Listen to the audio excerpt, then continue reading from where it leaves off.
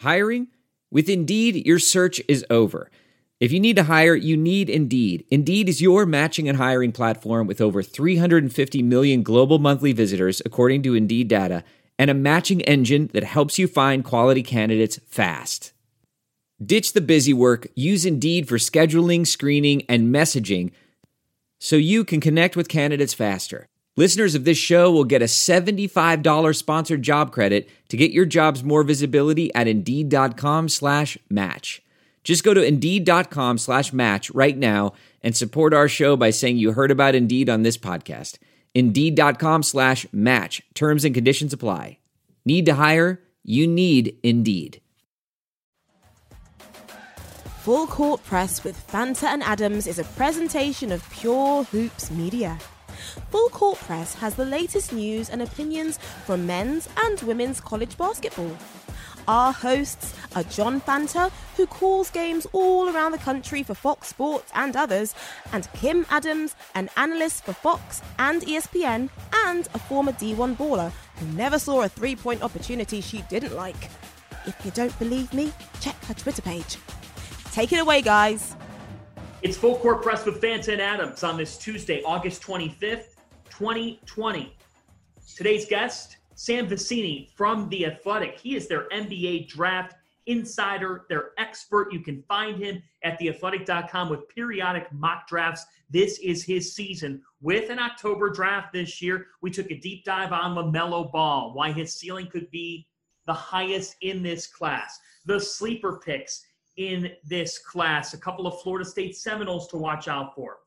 Demi Avdija, the international prospect, how would he compare to Luka Doncic? That was an interesting conversation as well. And who are the Knicks going to pick at number 8? We know Knicks fans are fatigued, frustrated, not happy. Well, there's a couple of prospects, and at the 8th spot, we'll see if they can find a point guard. But first, the intertwined NBA college storyline of the last couple of days is clear. Could Jay Wright go to the Philadelphia 76ers? He's led Villanova to 2 of the last 4 national championships. Nobody's won more than Jay Wright in college basketball over the last 7 years when you combine records. Let me tell you my take on this situation. Jay Wright, if he wanted to go to the NBA, he would have done it by now. If he were to go to the Philadelphia 76ers, I think it would have happened by now. The counter argument is, well, they've kept Brett Brown. Brett Brown's been their coach. They haven't explored other options. Jay Wright plays at the Wells Fargo Center. Villanova and the 76ers have full access to one another. They're connected with each other and using the same venue. Villanova doesn't always play there. But the point is, being in Philadelphia, you've got the connections. I think if there were a lot of interest after what Jay Wright's done, the job is his if he wanted it. But I'm going to go back to the 2016 Final Four. Was covering Villanova at the Final Four. Actually, the 2018 Final Four. 2018 Final Four in San Antonio. Jalen Brunson is in a back hallway. National Player of the Year.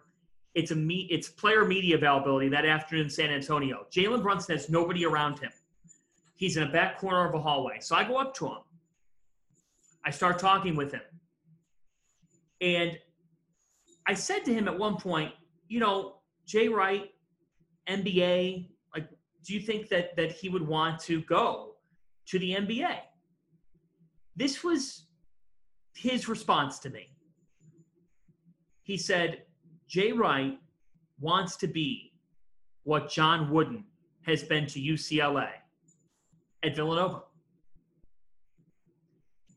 He said that Jay Wright loves what he has at Villanova and isn't going anywhere. Jalen Brunson was a player who was so incredibly mature and focused. That always stood out to me every time he hit the floor. And that's why he won as many awards as he did. That's why he won a couple of national championships. That's why he's in the NBA. He didn't say a whole lot to the media. Those words, though, they spoke volumes. and they said to me, Jay Wright's not going anywhere. Not that I thought he would, but when his own player says that when he was getting recruited, he realized that Jay Wright was going to be at Villanova and loved Villanova, and it wasn't tongue-in-cheek. Jay Wright is not going to leave a throne that he has untouchable power in. This is the greatest era of Villanova basketball in the program's history. And they are not slowing down. They might be the best team in the sport this upcoming year. They have one of, if not the best recruiting class in the country heading into next year. Could have their best recruiting class in program history. Multiple four-star commitments. Some projections have them as five-star commitments. Villanova basketball and Jay Wright, it's a marriage hand in hand. If he was going to spring to the NBA, I think he does it back in 2018 after he wins a second national championship, because then you say to yourself, what more is there for me to do? And there would be teams interested. He has a blue blood. They're in the Big East where they have control of that conference. It is still Villanova and everybody else. Because when you get to the level they've gotten to consistently, they deserve that type of categorization. Jay Wright is at Villanova. He's home in Philadelphia at the Pavilion. Not with the 76ers. And that's nothing against the Sixers. Nothing at all. It's just there is a happy marriage there. And I think you could argue that there isn't a coach who is in a better situation in college basketball than Jay Wright at Villanova. Let's talk NBA draft with the Athletic's Sam Vecenie. He does a terrific job covering the NBA draft and a lot of basketball over at The Athletic. It's Sam Vecenie who joins us this week on Full Court Press. And Sam, as we turn the page to this 2020 draft, how good is this draft class as it stands in your mind right now? Not great at the top, I would say. I don't really have a whole lot of faith in the highest end prospects. Like, there's no Zion Williamson, there's no Luka Doncic, there's no DeAndre Ayton. I think that, LaMelo Ball, you can maybe make a case is like in the same tier as someone like a Markelle Fultz was, but I would probably frankly take Markelle Fultz over LaMelo Ball. And I know that Markelle has not ended up necessarily being incredible, but I think that kind of helps put into perspective just while a lot of these guys are really talented and have potential to be all-stars at the highest end, I think that there are also some very real questions about the upside and the floor of some of these guys in terms of what happens if it doesn't all work out? What happens if their development gets off track in some regard? What happens if Anthony Edwards decides he doesn't want to play defense for the rest of his life? Like, I think that there are some real worries there in regard to the upside of this draft, and particularly some worries in regard to the floor. Who goes number one and why? Oh, man. Putting me on the spot within 3 minutes of us recording, Fanta. This is unbelievable. I'm going to say –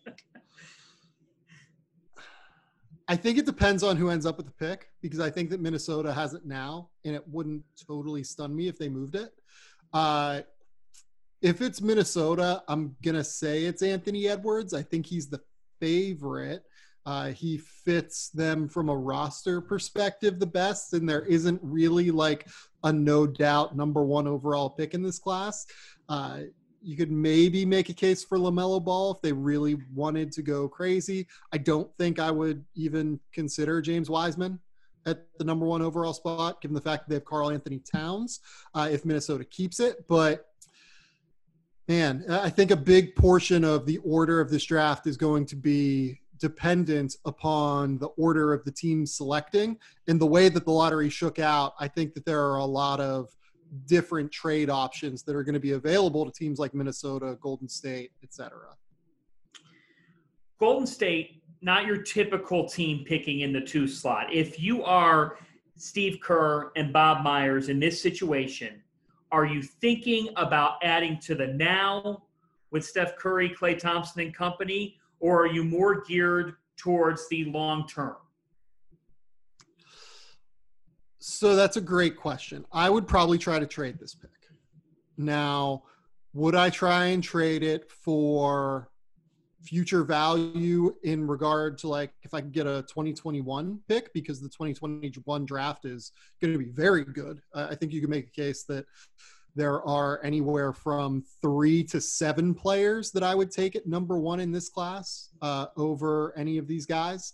So if they could do like a future value deal where they end up with something in the 2021 draft, in the 2022 draft, where they can actually maneuver around the board in the future and maneuver some of the contracts they have and maneuver some future draft capital, such as the 2021 Minnesota pick they acquired for D'Angelo Russell, or one of these picks they could potentially acquire for number 2. I think that there is some real value there in potentially trading out for future value. I also think there's real value in trading out for a good player who can help them right now. Could they go out and get an Aaron Gordon and something else? Could they go out and get someone else who is a really good basketball player? Like, could they orchestrate a 3-team deal with Brooklyn to where they end up somehow with Karis LeVert? Like, I don't know. Like, I think that there are going to be a lot of options on the table for them that make it really interesting in regard to the direction that they end up going. We talk about this class as a whole and the confidence level at the top of it. It's not in a high place. In the middle of the first round, yeah, who could be the Donovan Mitchell of this draft? Yeah, it's a good question. I really like Kyra Lewis quite a bit. 6'3" guard out of Alabama. Really electric speed in the open court, and has really improved in regard to his decision-making and the way that he reads defenses as a playmaker in the half court. Also a good shooter, can play both on and off ball. That's the guy that I look at. I have him a little bit higher than everyone else. I have him at 9 personally on my board, but I understand that there are going to be, differing cases for sure across the board on Kyra. I'm trying to think of a few other guys. A lot of teams really like Patrick Williams out of Florida State. Didn't start at Florida State this year, but someone that, played some point forward in AAU basketball and in high school, and is just enormous. Like, I don't know if you've, been around Patrick Williams at all, John, but this dude is enormous. Like, his shoulders, just his length, he is the kind of frame that is really going to fill out as he matures and grows into his body from being an 18-year-old, because he's still 18 years old, despite the fact that the season ended 45 years ago, to the time that he's 24 and 25 years old. Like, that's 6 years down the road, and his frame's going to mature really, really well. And I think that a lot of NBA teams are looking for guys like Patrick Williams who, are physically developed now, but are going to grow into being just ridiculously strong human beings. A sleeper that I've had, and look, now he's hopping up in the top 10. I've seen him in the teens. These things range. But his Florida State teammate in Devin Vassell, just another guy that has all the intangibles, and now you're looking to see if those averages that he had in college were just figures as a result of playing for Leonard Hamilton in Florida State, and if we're going to see him spring. What are the pros, the cons when you look at his skill set? Yeah, Florida State really does spread it out, kind of like you said. They're never going to have a guy that's averaging, 18, 20 points a night. That's just not the way that their offense works, and it's not the way that Leonard divvies out minutes down there. In Devin's case, he's a great defender and he's a great shooter. Those are things that fit in the NBA across the board now. Every single team could use a Devin Vassell style player. Where my questions come up have to do with the fact that his jump shot off the dribble is very elongated. It takes him a while to get it off. I think that he is probably going to struggle to be a pull-up shooter, especially early in his career, until he figures out how to quicken that release a little bit. And then again, his ball handling still isn't elite. Like, he can attack a closeout and get to the basket in a straight line. And, he can make like a relative read, but he's not really reading like backside defenders and making awesome kick-out passes after he attacks a closeout because the defender comes at him super hard.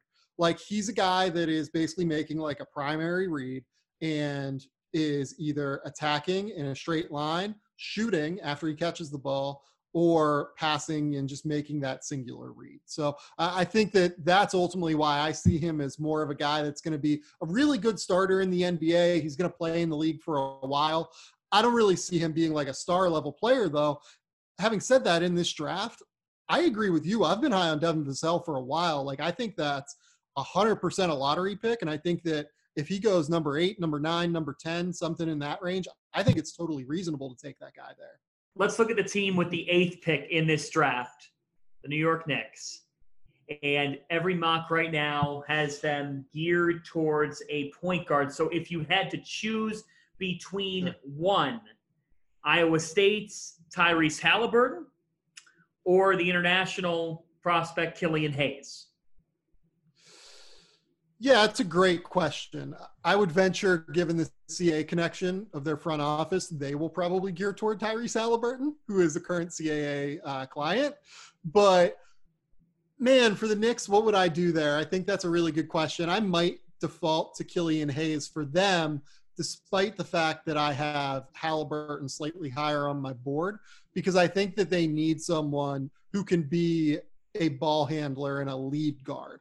I see Tyrese Halliburton more as like a guy who leads you in transition, can grab and go on the break, but in the half court, he's going to be more of an off-ball guy, I think. He's going to be more of a guy who spots up and knocks down catch-and-shoot jumpers, attacks closeouts, and then maybe takes like second side pick and rolls and makes reads based off of that. He's an incredibly intelligent player. I don't mean that as like as a knock against him necessarily. I just think it's more where his skill set lies.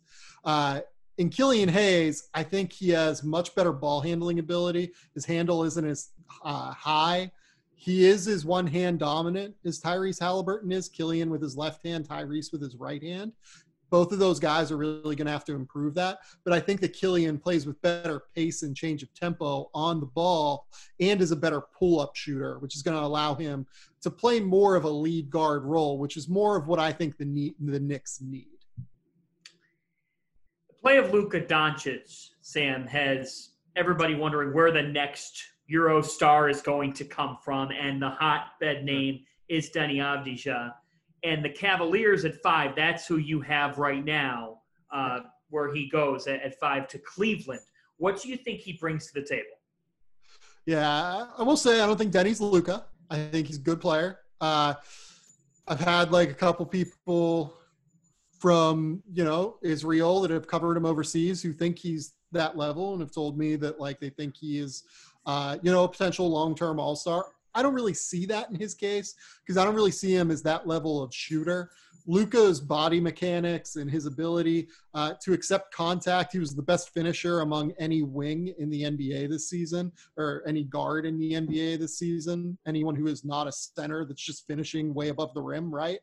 His ability to accept contact and play through it and finish through it is exceptional. His ability and body mechanics to get to that step back pull up is absolutely exceptional. He is someone that is a very special case. In Denny's case, he's a bit more of like a point forward type, whereas Luka's more of a point guard, right? His ball handling isn't quite as good, but he can run some pick and rolls like we used to see, like a Lamar Odom run, right? Like Lamar could accept pick and rolls. He could be the screener or he could be the ball handler in ball screen settings, right? I think that's more what you're talking about with Denny. He's a really good passer. He sees things happen. He reads the second level really well. And he's more athletic than what I think he gets credit for. Like people think of these European guys, they're coming over with like an athletic deficit in some regard. We're used to, Luka Doncic and Nikola Jokic now. Denny's not really that. Like Denny has some actual athleticism that he plays with and plays with real speed and tempo. So I think he's just kind of a different guy. And I think he's going to be an interesting point forward type for a team to look at. And he'll go somewhere in the top 6, I would venture. To follow up on Luka, Sam, what do you remember hearing about him when you were going through your mocks that now sticks out to you when you're watching him do what he's doing? Yeah. A lot of NBA executives overthought it a little bit, I think. And look, like I'm not infallible in this. Like I had him and DeAndre Ayton in the same tier. Like I thought they were both future all-stars. Like I'm I had DeAndre Ayton at number 1 though. Like, I'm not sitting here saying that like I don't even think like I'm wrong. Clearly DeAndre looks good for Phoenix. He averaged 19 and 12 and 2 this year, 2 blocks a game. Like, he's really good, but he's not Luka. Luka looks like, you know, the next coming of a top 10 player in basketball history. So what I remember is teams questioning the upside a little bit too much. I thought they thought that like, oh, he's not athletic enough to get separation. I didn't really see that as an issue. There were also some worries about his habits. He was a guy that ate like a lot of fast food off the court and like didn't like take the utmost care of his body while dominating for Real, right? And I think that teams overthought that a little bit. Like, imagine you get that guy to P3 out in Santa Barbara, right? He's going to get better athletically. You get him on an NBA strength and conditioning program, he's going to get better in terms of his body. So, yeah, I think that executives generally overthought Luka. Some didn't. Like, I talked to some that were just like, this guy's the number 1 overall pick. But there were more people across the NBA than you would think that had some very real questions about Luka Doncic, which is funny looking back and is strange looking back, given the fact that he was a teenager that won the freaking MVP of EuroLeague, which is the second best league in the world. But, you know, that's the way it was back then. The fact that he had such a liking for fast food just increases his likability factor. Correct? He's a terrific human. Like, Luka Doncic brings so much fun to basketball. I'm so glad that someone that is like 6'8", 225, 230 pounds. I mean, he's in good shape now. He's in much better shape than he was when he played for Real. But like, he's not the most wildly explosive player. He just plays at his tempo. He knows how to get to his spots. And his best skill is the ability to like decelerate and then reaccelerate and change tempos in such an unbelievable way. No one else really, other than maybe James Harden, can do it that way. And he is James Harden might be the best scorer like in NBA history. So like, putting Luka in that conversation is pretty special. And then you throw in the fact that he's probably one of the 2 best passers in the NBA, along with LeBron James, and it's a special group of skills. We had Rob Doster on a couple weeks ago. No, you didn't tell me this. wasn't in the pre-show email. He said that he believes LaMelo Ball has the highest ceiling of anybody in this draft. What do you think? Yeah, I agree with that. If you want like a player comparison, like I've been saying, he's like kind of bigger, taller Rajon Rondo almost. I think he has more potential to shoot than Rajon does as well, or ever did. He's comes from like a scorer's mentality. Like, for people who don't remember, he was a guy that played with Lonzo and LiAngelo, his 2 brothers, when he was like 15, 14, 13 years old, playing U17 AAU, and his responsibilities were to be like the chucker. There are all these videos out there of him being, you know, my height, like 5'9", 5'10", whatever he was, and shooting these like 35-foot bombs when he can't even lift the ball over his head. And from there, it's crazy to watch the way he's developed, because he's developed into, in my opinion, one of the better passer playmaker types that I've evaluated in the NBA draft process. He is unbelievable as a live dribble passer. And what I mean by that is he's someone who can actually get separation. He can break down defenders, get into the middle of the defense, and then from there, one-handed, right or left hand, right off of his bounce. He doesn't need to stop and pick it up with both hands. He can just whip that thing with one hand and get it to an open shooter immediately. And that's the kind of skill set that's really valuable in today's NBA. I look at him and I think he has a real chance to be an all-star level guard. He is going to have to improve as a shooter, though, and his defensive decision-making, let's go with, as terminology, is porous. I watched every minute that LaMelo Ball played this year in the NBL, and I think it counted like 7 or 8 times where Instead of tagging that backside roller like he's supposed to in pick and roll coverages and stopping that guy from getting a wide open dunk, he was just kind of wiping his shoes, right? Not really paying attention to what was happening defensively whenever he wasn't on the ball. So he's going to have to improve his level of care on that end, because NBA coaches, they aren't going to go for that. Like, they're going to say, look, we can't play you if you're not even going to make an attempt to tag these backside rollers. You're not even going to make an attempt to be in the right position. In that regard, that's where the Rondo comparison has some flaws to it. I mean, Rajon Rondo is a defender. Right, yeah. I mean, he was an all-defense team member for 3 or 4 years. Now he's much less than that. Since the knee injury, basically. Back in his last days in Boston and then the early days in Dallas. He hasn't been quite as good defensively since then. But early in his career, he was a monster on defense. He was unbelievable. And, you know, LaMelo has showed some tools on that end. Whenever he's engaged, he does a good job of shooting passing lanes. He does a good job of using his hands to be disruptive. He can be a good defender if he wants to be. It's just literally in his brain. Like, he needs to make that mental adjustment that he has to be engaged at all times. Is it not ironic, and maybe this is off base, wouldn't be the first time that I am, that you had Lonzo Ball at UCLA, big brand school. I know that brand has been affected recently. I think they're on their way back. There's no question John, they are. I don't know if you've heard this, but Mick Cronin is the coach of UCLA basketball. Yeah. It's wild. It's just crazy. It is, because here's the thing. Mick Cronin is not a sexy UCLA coach necessarily. He is a damn good coach in the sport of college basketball. And what he's already done at UCLA is impressive. That turnaround this past year was impressive. They're more than on their way back, and he's showing it in the recruiting. With the Ball family, I just find it ironic that Lonzo is at UCLA. He's got access to LA studios. And on the flip side, you have LaMelo coming into this draft, and the general sports fan that's watching the draft is going to go, oh, LeVar Ball, on draft night, not understanding the fact that this is the best of the Balls. Yeah. And that he's got the highest ceiling of them, and that it would appear that all that other drama that we saw a couple years back, that's in the rearview mirror. We'll see on that end. We'll see. Like, LaMelo was great this year. Everyone I've talked to over in Australia has been like, look, he came about it from a very professional approach. He was very mature.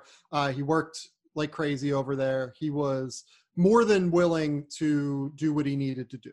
Right. How much of that was the fact that, like, LeVar wasn't over there all the time and causing ruckus? Like, I don't know. I mean, putting LeVar in a room whenever LaMelo is going to go in the top 5 of this draft, it's NBA teams have concerns, put it that way, about the way that LeVar will handle the coaching situation of whatever team LaMelo is drafted into. Just because, if you remember, like, LeVar just destroyed Luke Walton to Jeff Goodman during Lonzo's either rookie or second year. I can't remember which one it was. He just absolutely demolished him. And I don't think that's a situation that many coaches or front offices want to be in. So I would hope that LeVar understands that and kind of continues to do his other stuff on the side and lets LaMelo grow organically, because this year went great in Australia. And, Jermaine Jackson was with him over there, and he was great with LaMelo. Like, it was a good spot, I thought. And you mentioned Mick Cronin earlier. It's funny. I was talking to someone over right before you called, basically. And I was thinking, like, I think Mick Cronin might be the best defensive coach in college basketball. Like, you can make a case for Tony Bennett, like, you can make a case for Chris Beard, I guess, but, like, Mick Cronin is unbelievable as a defensive coach. Like, I'm pretty good with, like, tape breakdown and X's and O's. Like, I like to think of myself as being one of the people who's, among the best at it in the public sphere, right, with college basketball. But Mick Cronin, like that matchup zone, like that 2-3 like hybrid that he was playing at Cincinnati, like, and part of it is because like he's so good at adjusting to what the other team is good at and so good at like implementing game specific game plans that work. Man, I still haven't like totally figured out where the reads are every single on a possession by possession basis. He's unfathomably good as a defensive basketball coach. Excuse me, Joe from Syracuse's ears are ringing right now on his patio somewhere because you just said 2-3 zone and Mick Cronin that he's the best defensive coach in the sport. It's, I mean, Jimmy Boeheim, man. I can't with Jim. I can't watch their offense anymore. I can't do it. Sam, before I let you go here, when we look at these unprecedented circumstances, do you think that no combine this year and no real normal evaluation process, do you think that affected kids who declared and were going in more, or do you think that affected kids who ended up saying, I'm going back to college more? If that question makes sense. No, it does. I hadn't thought about it, but it makes sense. It certainly affected kids that declared more and were trying to make a decision. I talked to a few different players in their representation that because they didn't have a chance to prove themselves in front of NBA personnel and felt like they couldn't go into workouts and just couldn't get a good enough gauge of where they stood in the NBA draft process, as well as had no real ability to move up draft boards by impressing some of this NBA personnel, they felt like they had to go back in many ways. Like they just felt like maybe they could have started their career in unfavorable terms, like getting a two-way contract or going to camp, going to Europe, something like that. Like they could have gone about it that way, but decided ultimately the college basketball was better for them because they didn't get a chance to go into these workouts and get a real sense of where they really stood. Sam, one more for you here. It's the question that everybody's talking about now, turning the page to college basketball season. When do you think we see the 2020-21 campaign, if there is a 2020 included in that at all? Yeah, that's a good question. I personally don't see it happening until at least the other students go away, like on Christmas break or something like that. Like I know that a few people have mentioned Thanksgiving break as like a potential option. Not everyone sends their students away though, like for all of December, right? So I think they're going to have to come up with like a uniform method of how this works. Otherwise, it has no chance of working on a nationwide level. I think that's the biggest thing. They have to figure out how to do this on a nationwide level.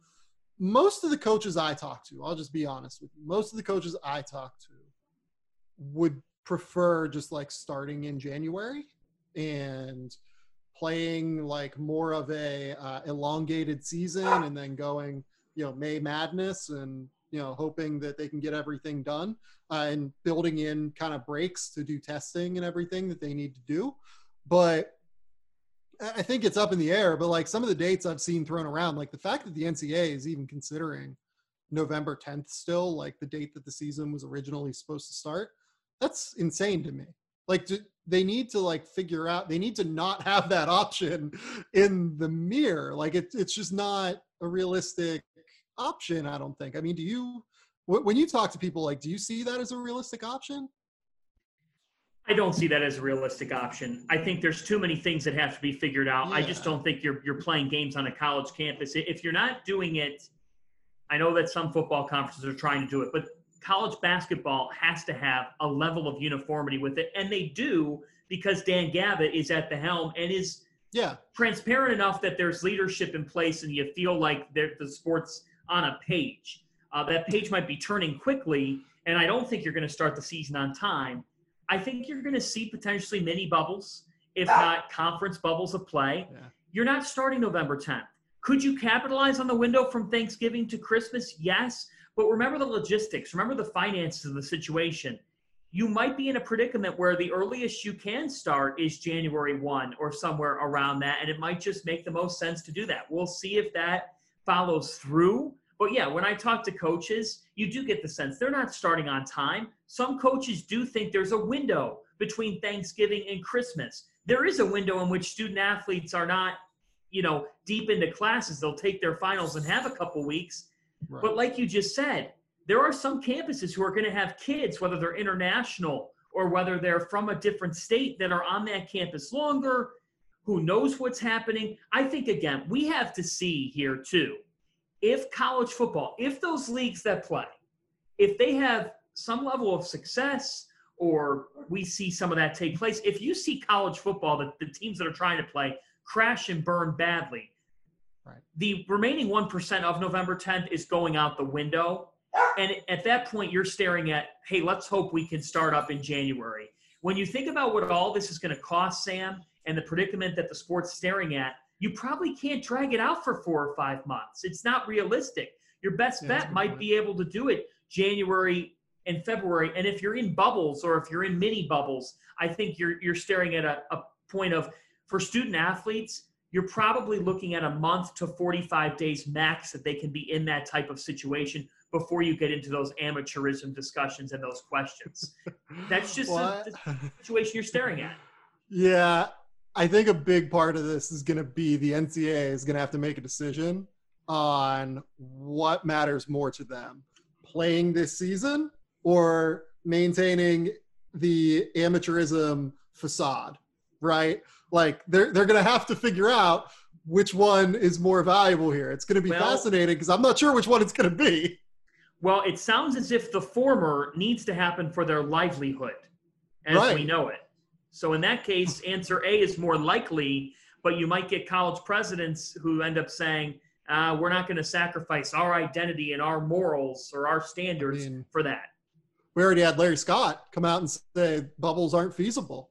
And then Dan Gavitt was smart enough to come out and be like, no, like bubbles are feasible. Like, why do you think he did that? Why do you think Larry Scott did that? He's not very good because he's not very good at his job. Like, we can just be honest about Larry Scott, right? Like, this is a guy who has cost his universities money across the board.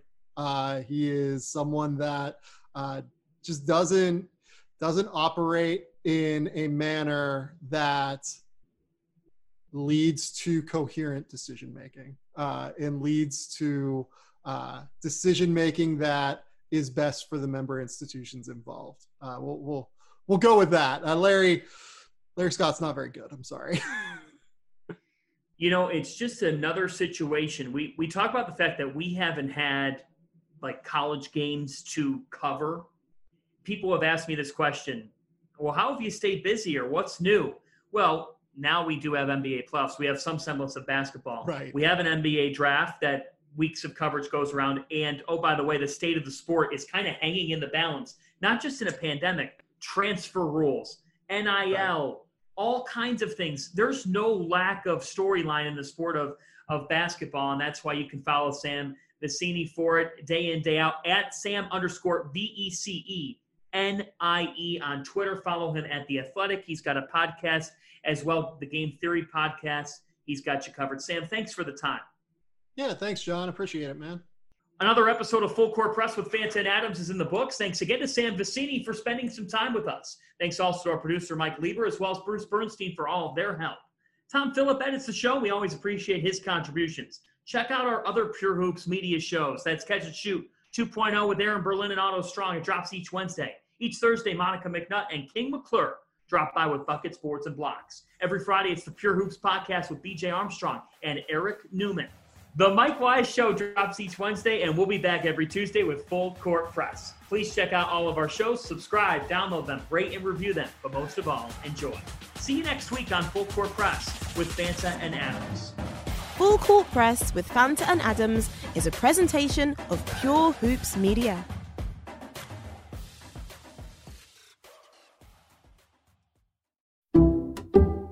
Some people just know there's a better way to do things, like bundling your home and auto insurance with Allstate, or hiring someone to move your piano instead of doing it yourself. So, do things the better way. Bundle home and auto and save up to 25% with Allstate. Bundled savings vary by state and are not available in every state. Saving up to 25% is the countrywide average of the maximum available savings off the home policy. Allstate Vehicle and Property Insurance Company and Affiliates, Northbrook, Illinois.